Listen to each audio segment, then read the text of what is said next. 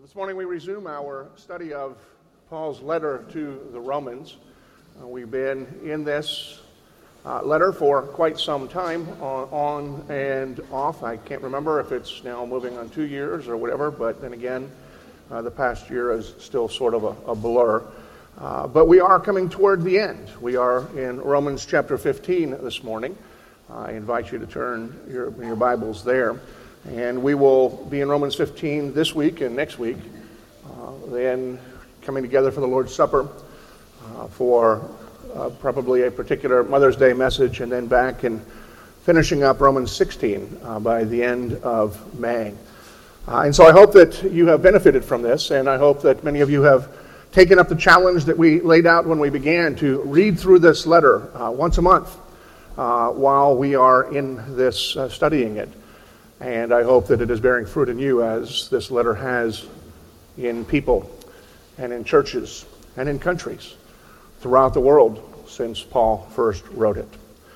But our reading this morning is Romans 15, verses 1 through 13. Hear the word of God.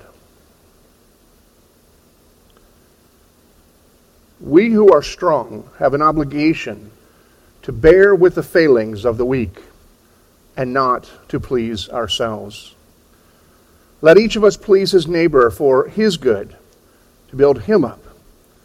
For Christ did not please himself, but as it is written, the reproaches of those who reproached you fell on me. For whatever was written in the former days was written for our instruction, that through endurance and through the encouragement of the Scriptures we might have hope. May the God of endurance and encouragement grant you to live in such harmony with one another, in accord with Christ, that together you may with one voice glorify the God and Father of our Lord Jesus Christ. Therefore welcome one another as Christ has welcomed you, for the glory of God. For I tell you that Christ became a servant to the circumcised, to show God's faithfulness or truthfulness, in order to confirm the promises given to the patriarchs, and in order that the Gentiles might glorify God for his mercy. As it is written, therefore I will praise you among the Gentiles and sing to your name. And again it is said, rejoice, O Gentiles, with his people. And again, praise the Lord, all you Gentiles, and let all the peoples extol him. And again, Isaiah says, the root of Jesse will come, even he who arises to rule the Gentiles. In him will the Gentiles hope. May the God of hope fill you with all joy and peace in believing, so that by the power of the Holy Spirit you may abound in hope. The word of our God. Let's pray. Our Father, as we gather this morning, we do pray that you would speak to us, that this portion of our service would continue to be worship while we remain silent, most of us anyway. But in that silence, may you speak, and may you shape us and mold us. May you inform us and form us, that we may be conformed more and more to be like Christ, to be who you have created us to be. And so, Lord, as we respond by opening our minds and seeking to understand what is it that you have recorded through your servant Paul, as we seek to understand what that means, and as we open our hearts to allow it to speak to us and to correct where we are erring and to affirm where we are hurting. Lord, let us experience your grace through this word, that we may praise your name here and wherever you take us. Here in this church, even as your name is being praised throughout the world. To you, our Lord, belongs all glory and honor in the church and through the world. We pray in the name of Christ Jesus, who is the Word incarnated. Amen.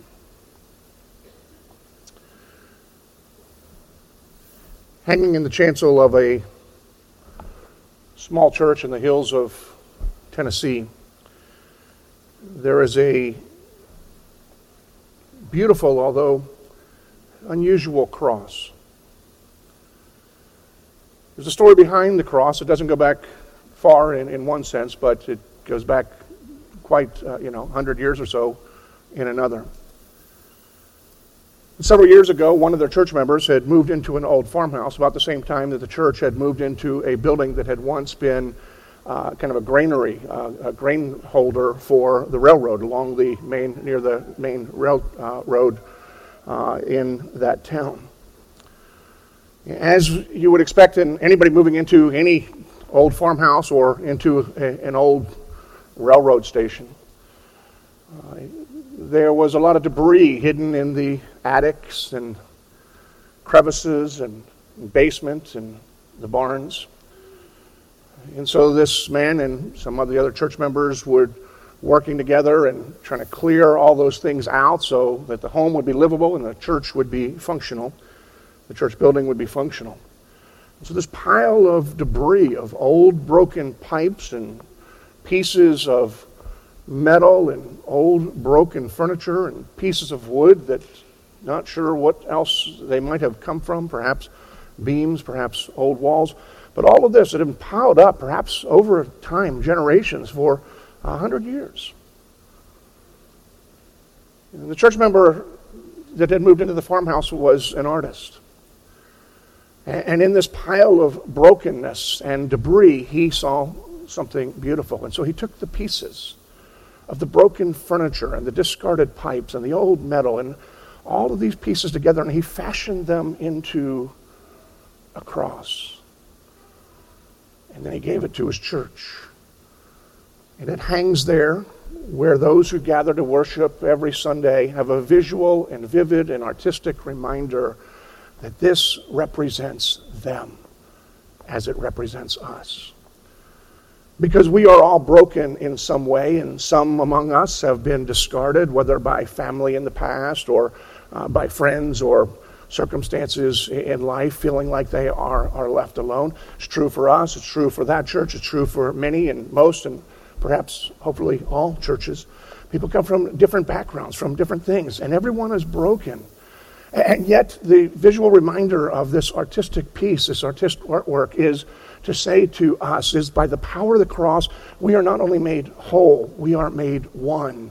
And despite our own brokennesses and the fact that we don't really quite fit together, when we are brought together by the power of the cross, we are a beautiful piece of art.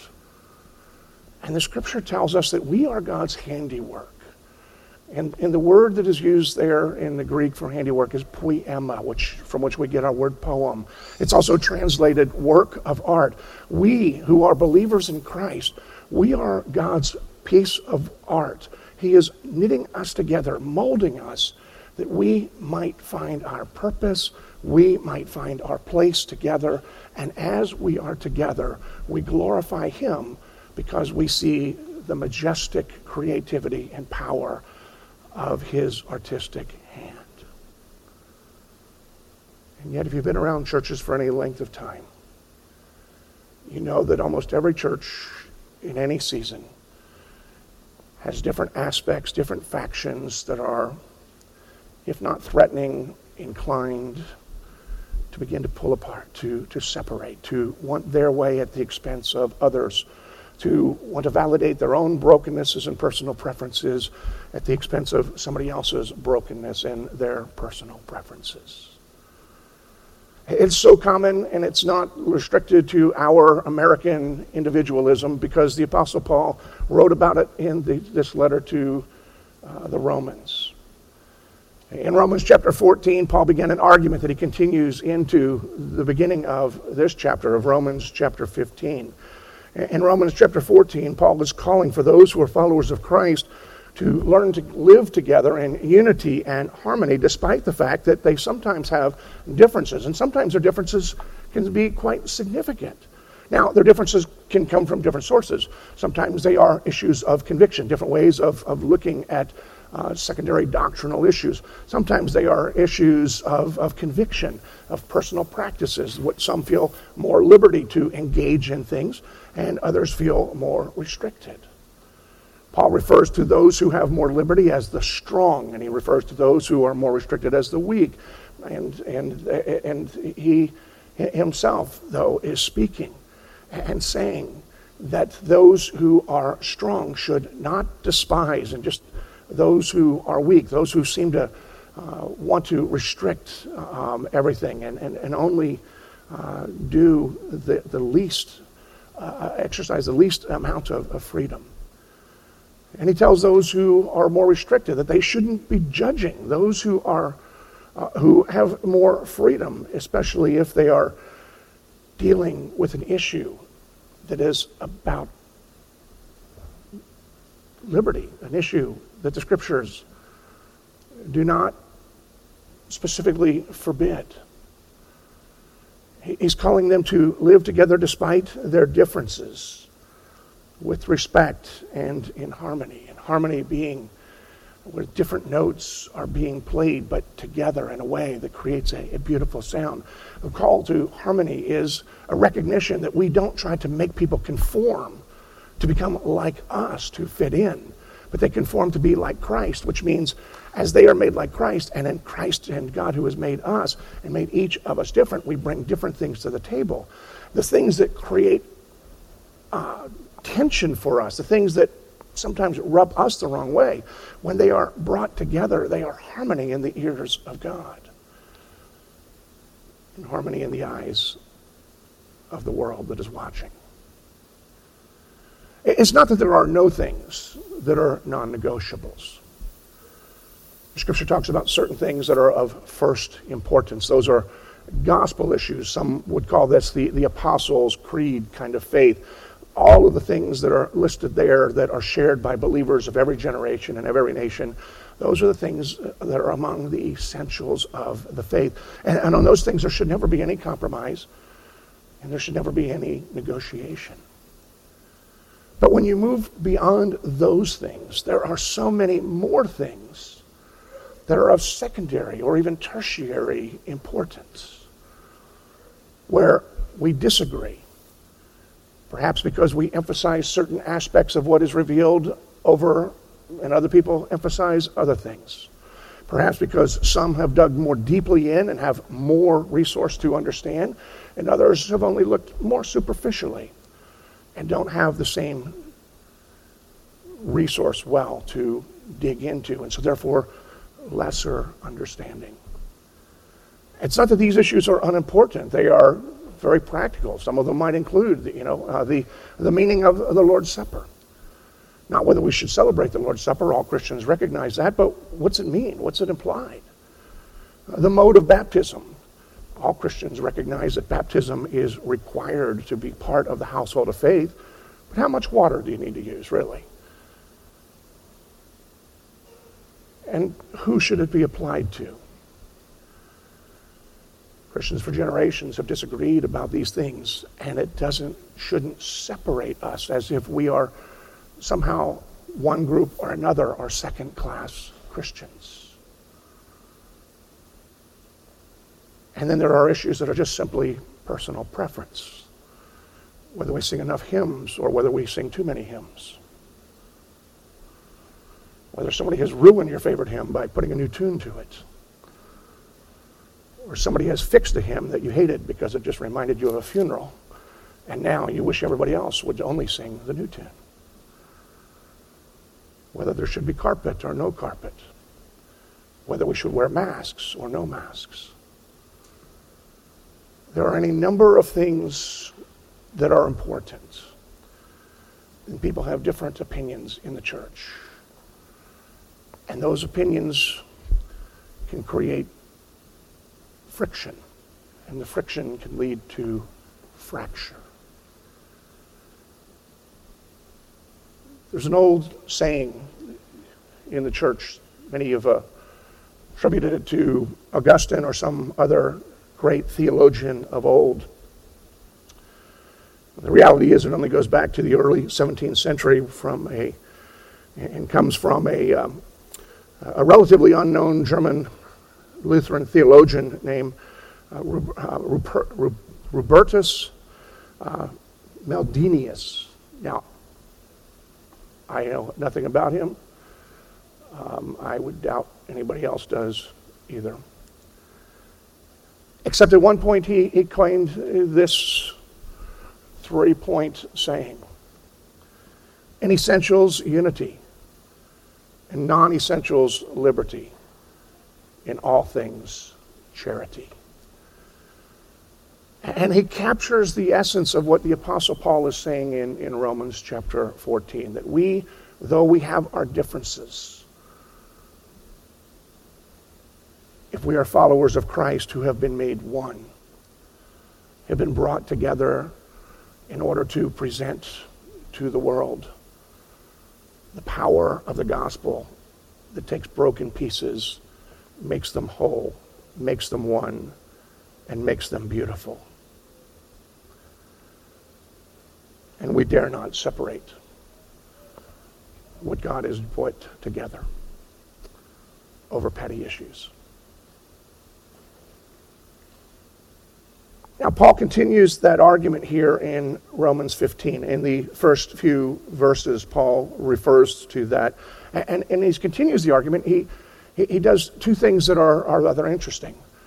One is he points to Jesus as our example. And you can check me to see if I'm correct in this, but I'm quite sure. This is the first time in the book of Romans that Paul points to Jesus as an example. Jesus is all through the book of Romans, but this is the first time that Jesus is lifted up as an example, specifically lifted up. There are things that we can look at and we can take example from, but this is the first time Paul says like and is pointing to him as our example.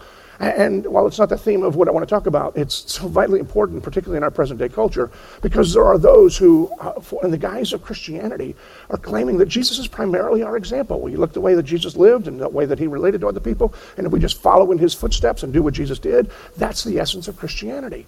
Well, if that's the case, it seems rather strange that Paul would take 15 chapters before he points to Jesus as an example. He would start there. Jesus is an example, and he certainly is not less an example. But more than being an example, Jesus is our Redeemer. Jesus is our Savior.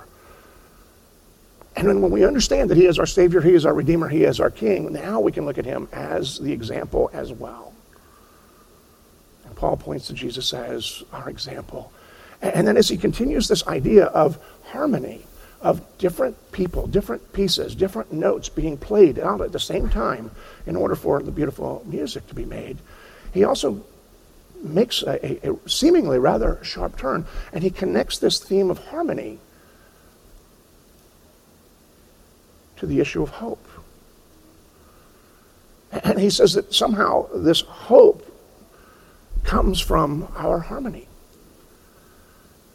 And that harmony also, the harmony gives us the hope, and then the hope gives us the ability to live in harmony. But even more than the hope that we gain from living together in harmony, seeing God at work, bringing apart different people, different backgrounds, different positions, different views, different personalities, he says that our harmony is also what gives hope to the watching world. And then he points us to Jesus and saying there are certain characteristics of Jesus' attitude and his life that we need to recognize and then follow in order for us to enjoy and to express this harmony which leads to hope. And the first thing that the Apostle Paul says to us is this, and he points to us, is that Jesus does not live just to please himself. Let me go back here and I'll read beginning in verse 1. He's talking about the harmony because that's important. We who are strong have an obligation to bear with the failings of the weak. Failings in other words, the things that annoy those who have liberty. And not to please ourselves. Let each of us please his neighbor for his good or her good, to build him or her up. And here's where Paul points to Christ. For Christ did not please himself, but as it is written, The reproaches of those who reproached you fell on me. Now, stop and think about that for just a moment. What is it that Paul is saying here? And what does this mean? Those who reproached you. Who is the you? And the answer is God. This is a prayer that the Messiah was offering to God the Father. And he was reproached by the sin and the rebellion of humanity. Beginning with our first father, Adam, his wife, and Eve, and continuing through every one of our lives. Our sin is a reproach to God. And so who is reproached? God. And who are those who reproach? We do. But what does it mean, the reproach of those who reproached you fell on me? Fell on who? On Christ. On Jesus himself. What was it that fell on him? God's response to our reproach. The punishment that our sins deserve. The wrath and the power of God was poured out on him because he volunteered to take it in our place. Now think about this for a moment. If Jesus had lived to just please himself, as in what would give him the immediate pleasure, because we are told that it is for the joy that was set before him that he endured the cross. But in the immediate context of things, we know that it wasn't enjoyable. The night before, just hours before he went to the cross, he was sweating blood as he was praying. Again, I'm not a doctor, but that seems kind of serious to me. And from what I've read, that's an indication of extreme anxiety. When you are so anxious that your cells begin to burst and you begin to sweat blood. That's a serious condition. That's not somebody saying, whatever happens, happens. So I die, I'll rise again in a couple days, take a couple days off. That's not the attitude. This was a serious issue, which led him to pray, Father, if there's any other way, let's go with another way. If Jesus was living to please himself, he never would have endured the scorn and the shame and the punishment and the cruelty of the cross. He would have gone that other way. He never would have prayed, nevertheless, Father, not my will, but your will be done. He's confessing that in the immediacy, if he was going to bring pleasure to himself, he would have never gone to the cross and then rise again on the third day. And I want you to think about that for a moment. Had Jesus lived to please himself and never gone to the cross, I want you to think about the sin in your life, the things that you struggle with, the things that perhaps you should struggle with, and the brokenness, and the pain, and the regrets that you've accumulated over the years.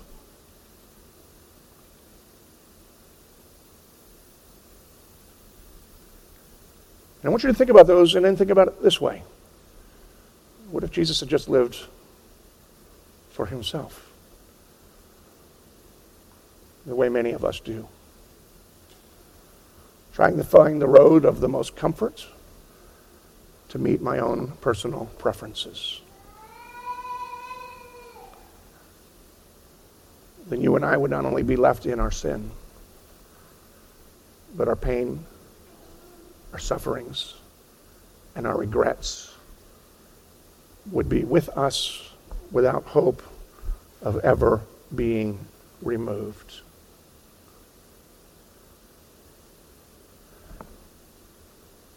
Praise to God that Jesus did not live just for himself. He came and endured the scorn, and he endured the shame, and he bore the cross. He was broken so that you and I might live. And to quote Samwise Gamgee, he did not live to please himself so that one day all sad things will come untrue. And Paul is pointing to Jesus and saying, Jesus did not live for himself. And before he says that, he's pointing to him and saying, then you who claim to be followers of Jesus Christ, you shouldn't dare to live for yourself. Jesus lived for God's glory, the Father's glory. He says, I never do anything that the Father doesn't instruct me to do. And he lived for your good, your joy, your freedom, your salvation, your eternity. He lived to build you up, to restore you to what you were created to be. And even now, as he is seated at the right hand of the throne of the Father, or on the throne at the right hand of the Father, the Scripture says he lives to intercede for you, to pray for you.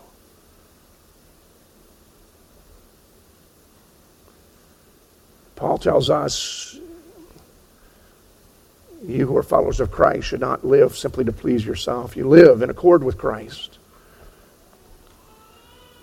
for the good of your neighbor, so that he or she might be built up, made whole,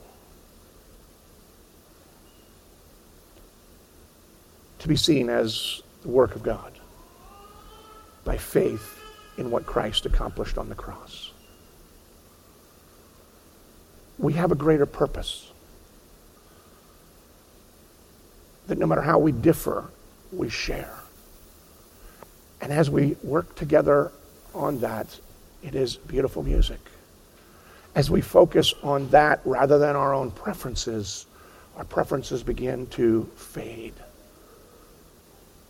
as we see the work of the kingdom that God has brought us into.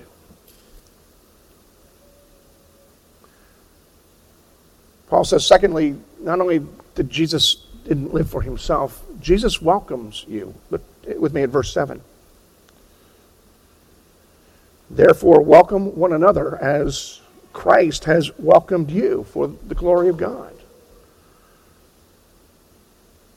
And here Paul is showing us how Jesus brings harmony that glorifies God and gives hope to those who are around us.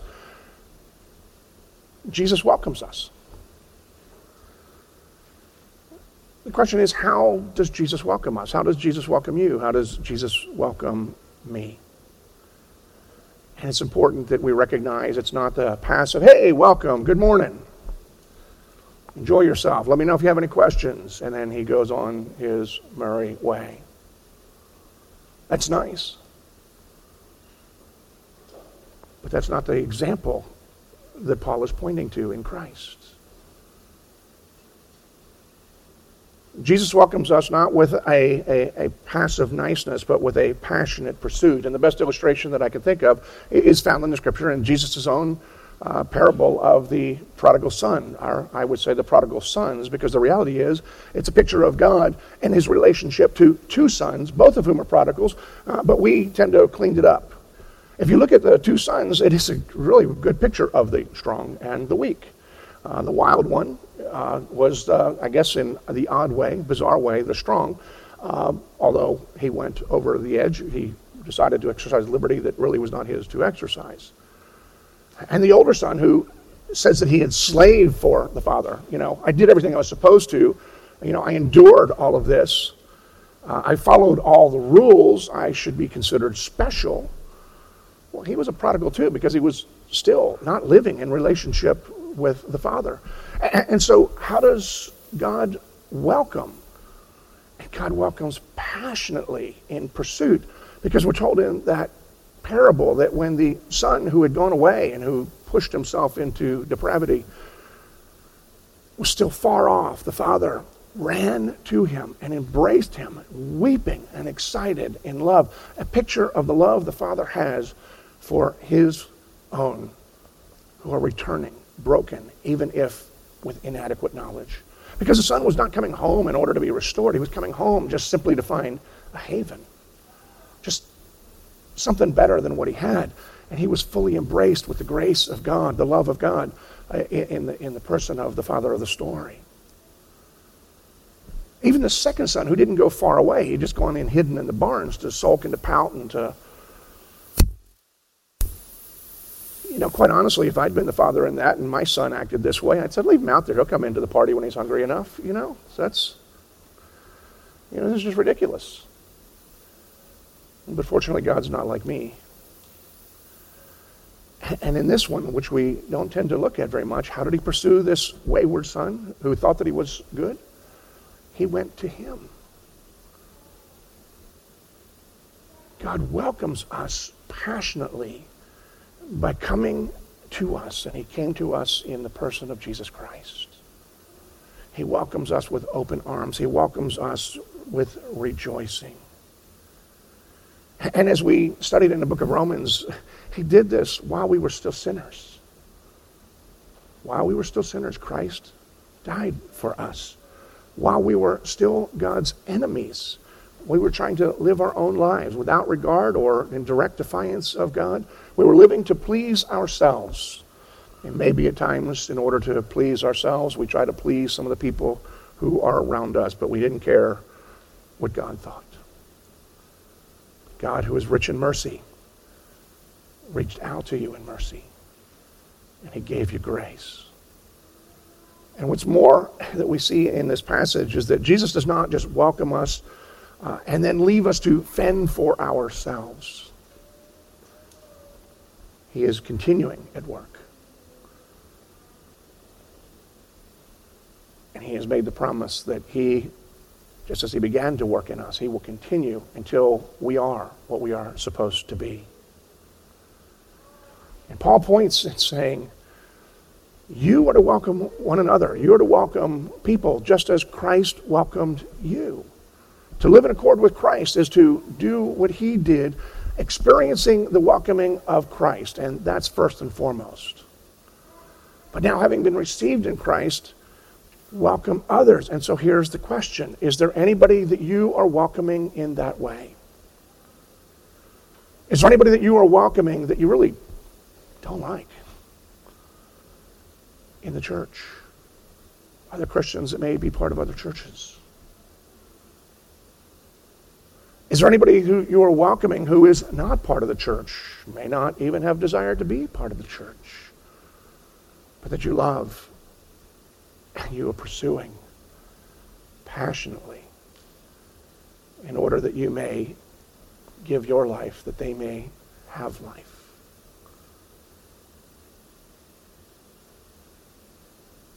Who could you welcome like this? And see, that's not an insignificant question, and it's not just, moralizing the passage. There's really a fascinating thing that is taking place here. And we see it begin to evolve in these next verses.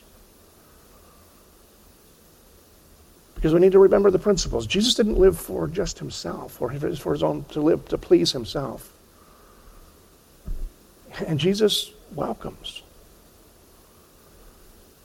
Jesus is welcoming for the purpose of reconciling the nations into one family. Look at verse 8. For I tell you that Christ became a servant to the circumcised to show God's truthfulness in order to confirm the promises given to the patriarchs, and in order that the Gentiles might glorify God for his mercy. And then following that, in verses 10 through 12, you have a string of Old Testament quotes, or probably better expressed, Old Testament paraphrases. And what makes it a paraphrase is it's a quote with the change of one word, because in all of the others, the word nations or peoples, which is usually in Greek ethnos, or in Hebrews the idea is peoples or people groups that encompass every tribe, tongue, and nation throughout the world, and that's the original language. But Paul substitutes the word Gentile here, which is interesting, and I can't explain the full significance, because again, I don't understand it, and I really don't know that I'd ever thought about that before until this week as I've been studying this particular passage. But there is something there. And I suspect that part of what is there is that Paul is moving from a general people and, world, love everybody, to a little bit more specific, Gentiles. That would evoke a response in the Jewish believers that were first reading this. Gentiles, they were the enemies of the Jews. They were unclean. They were uncouth. I mean, this is a reflection of racism as well. And so when you're just told love people, well, most of us are in favor of that. People are easy to love if you're not around them. But now he's more personalizing this, and the picture that he's presenting is somebody that many of them would have responded like, you want me to love somebody from that group, which ironically was the vast majority of the world. The Gentiles were the nations. If you were not Jewish, you were Gentile. And what this passage is telling us is that Jesus came and he gave himself and he welcomes you and he welcomes me for this purpose, that the Gentiles might also be enfolded in to become part of God's artwork because of the power of the cross and praise and glorify God. Paul's reminding us that from the very beginning of the expression of the covenants, well, even the very beginning, that going back even into Genesis chapter 3, that God always had the nations in view, that it was never just to be a small band of people that would be his. But these people, Israel and the church, exist to be as Christ to those who are around them and who are far off, that they might see a picture and have hope. See, what Paul is saying here in these words, which sort of are a little confusing at first, I tell you that Christ became a servant to the circumcised, the Jewish people. Christ came and made himself a servant to his own people, but to the Jewish people, in order to show God's truthfulness. God had made some promises. And in Christ doing this, he was fulfilling those promises in order to confirm the promises given to the patriarchs. In other words, Abraham and follow the covenants that God had made, in promising to bless the nations through this people and promising that the Savior would come through this line. And so Jesus was obedient, and Jesus did all of these things for this purpose, is to prove that God is truthful and to prove that the covenant's promises were always right.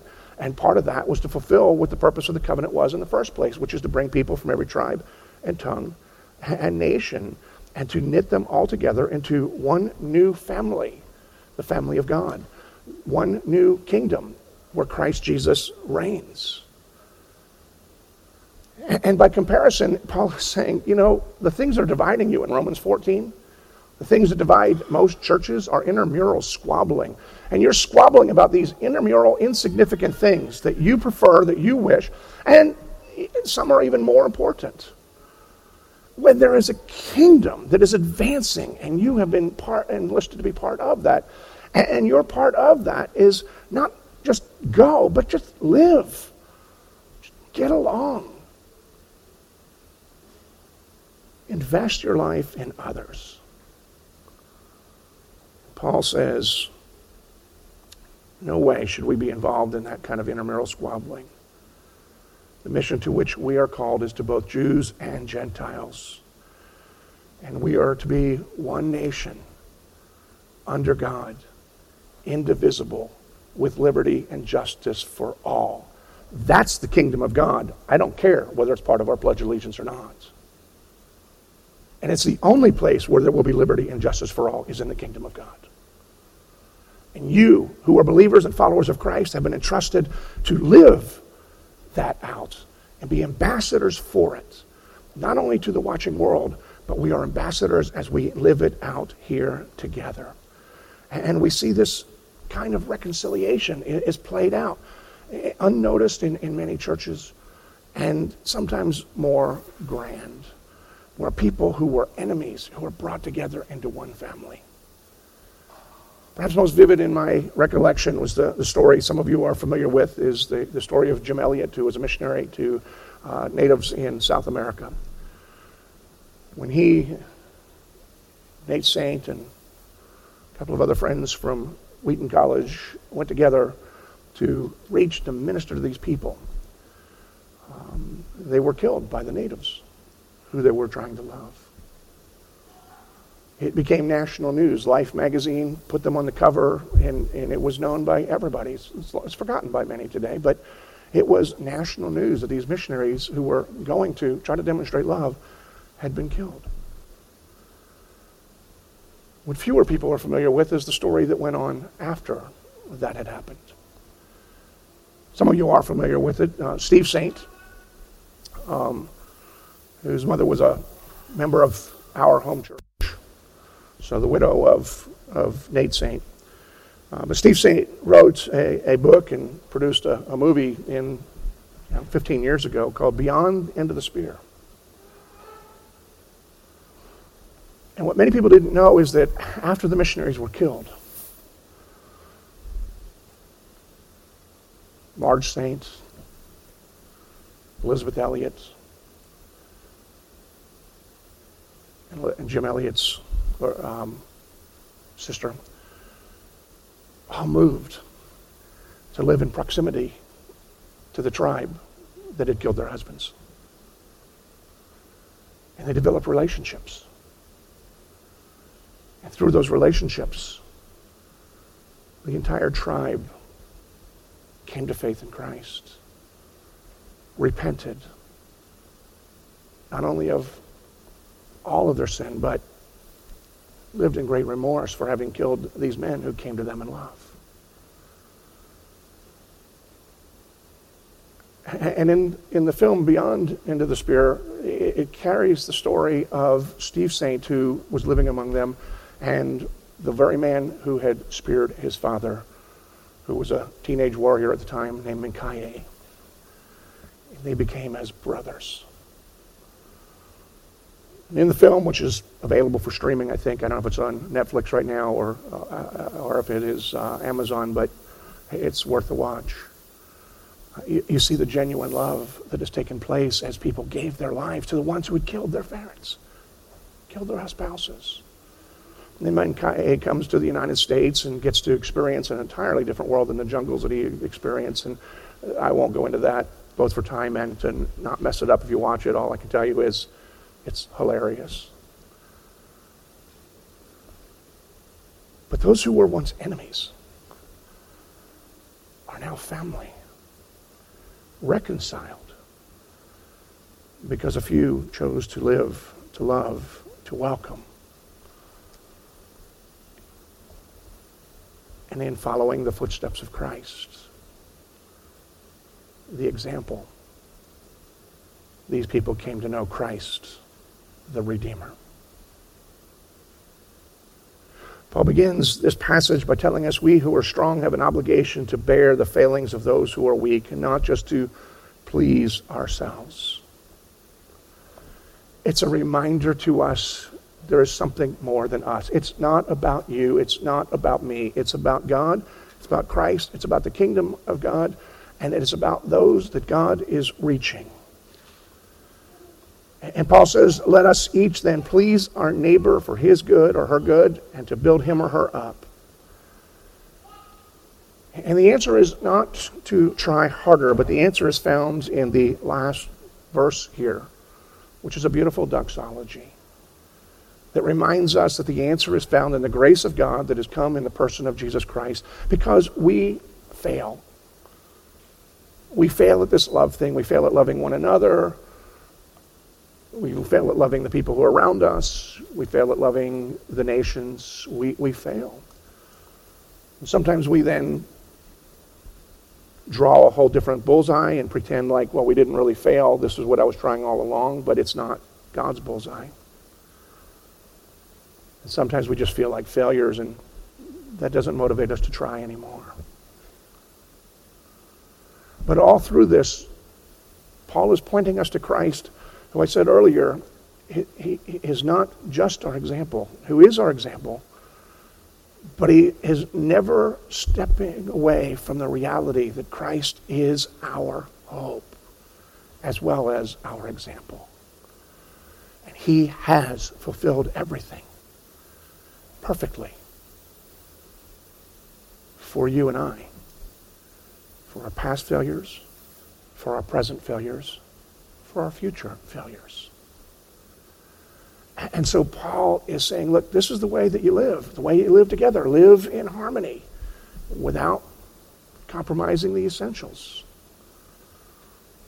But you always live with your eyes focused on Christ, who is now and will always be our hope and our salvation. And in him, and through him, and him through us, will these other things come to be. Father, we come in thanksgiving for this word, hard though it may be. Hard to hear for some of us, hard probably for all of us to live out. And yet what a delight it is that we realize that it is not by our perfection, but by Christ's perfection that we live. So Father, forgive us for our failings, and forgive us even more perhaps for not even caring to try. But nevertheless, use us. Let us be a people who walk with Christ, his power, that we may be reconciled, that we may be in harmony, that we may be the source of hope to our neighbors and to the nations. We pray this with great confidence, for this is your instruction to us. We pray it in Christ. Amen.